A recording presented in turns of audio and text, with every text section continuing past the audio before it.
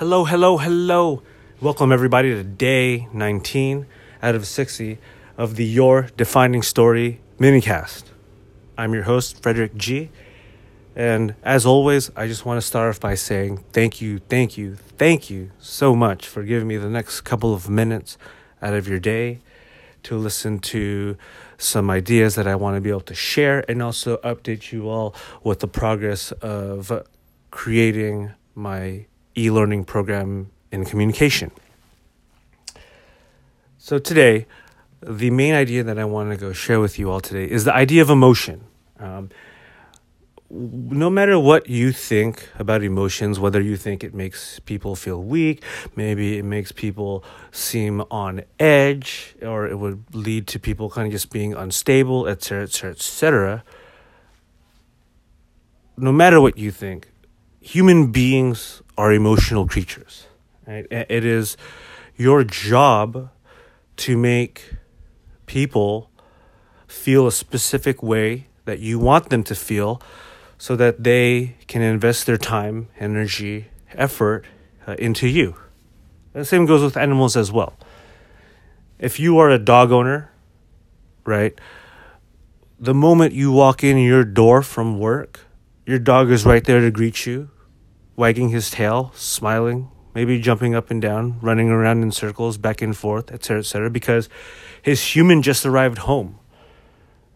And he knows that when his human arrives home, it's either A, he's going to go eat, or he or she is going to go eat, or B, he or she, the dog, is going to go on a walk. And it's just those things, those little things, the way in which you make people or other animals feel that determine the reciprocity that you would get in return. Right? With your dog, you get loyalty, like faith, unconditional love. Right? And with people, depending upon how you make them feel and which emotion you solicit, you get praise, love, loyalty, or even the best thing, investment, whether they invest their time, energy, or even resources, aka money, into you. Right? And so the way in which we make people feel not only speaks a lot to our character, but it speaks a lot about the way in which we treat people and how eloquent our communication skills are so that we can persuade them or nudge them in a specific direction to either do the right thing or help them grow or aid not only in your quest but their quest in becoming a more complete individual. Right? Now, on the flip side, it really doesn't take that much either to make people think negative things about you. If you call them names, you insult them, you make them feel small, you talk down to them. Those are easy things. It's incredibly easy, right? You can make fun of somebody, you can point out a disability, you make yourself seem more superior to that other person. Those are all easy things to do. And by all means, if you're about that life, you can go ahead and be that way, but I guarantee you that nobody would ever reciprocate any sort of time into you. And then what's the whole point of life, right? I think that on this journey, not even just starting your own business, but making a decision to learn and to grow and to develop yourself, it really is all about surrounding yourself with like-minded people, seeing obstacles that other people that are along your similar journey are experiencing, and really just learning from each other.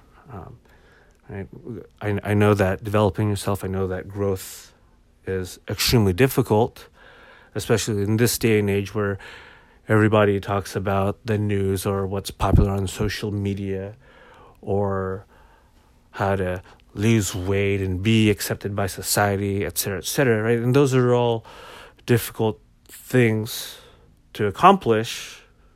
I'm sorry, let me backtrack. Developing yourself is a difficult thing to accomplish because we're just naturally bombarded with distraction, right? But again,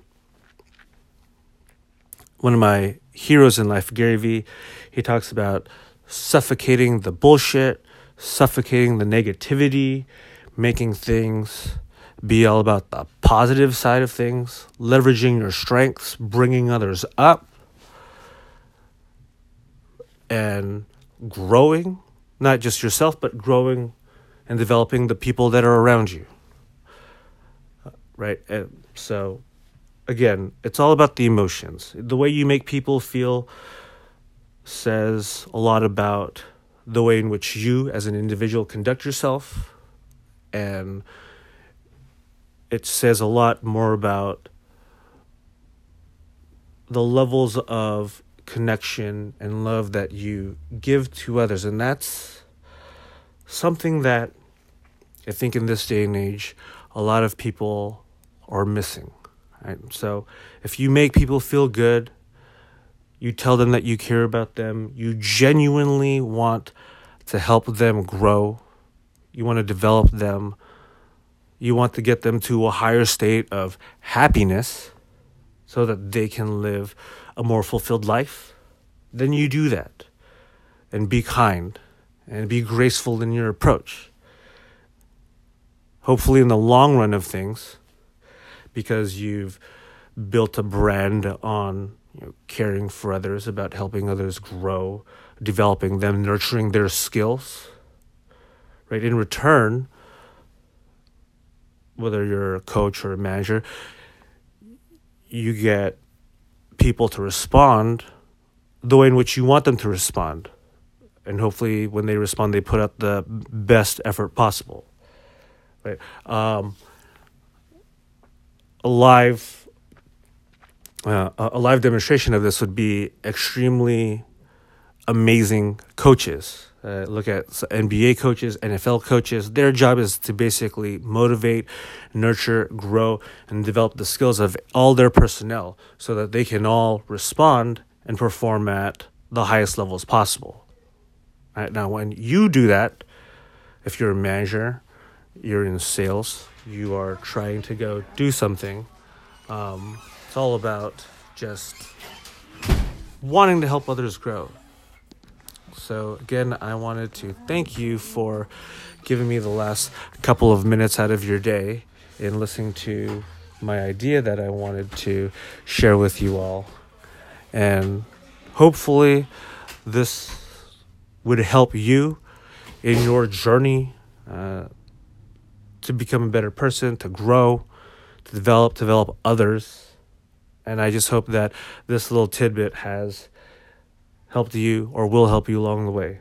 And until tomorrow, I thank you all again for listening and have a great night. Ciao.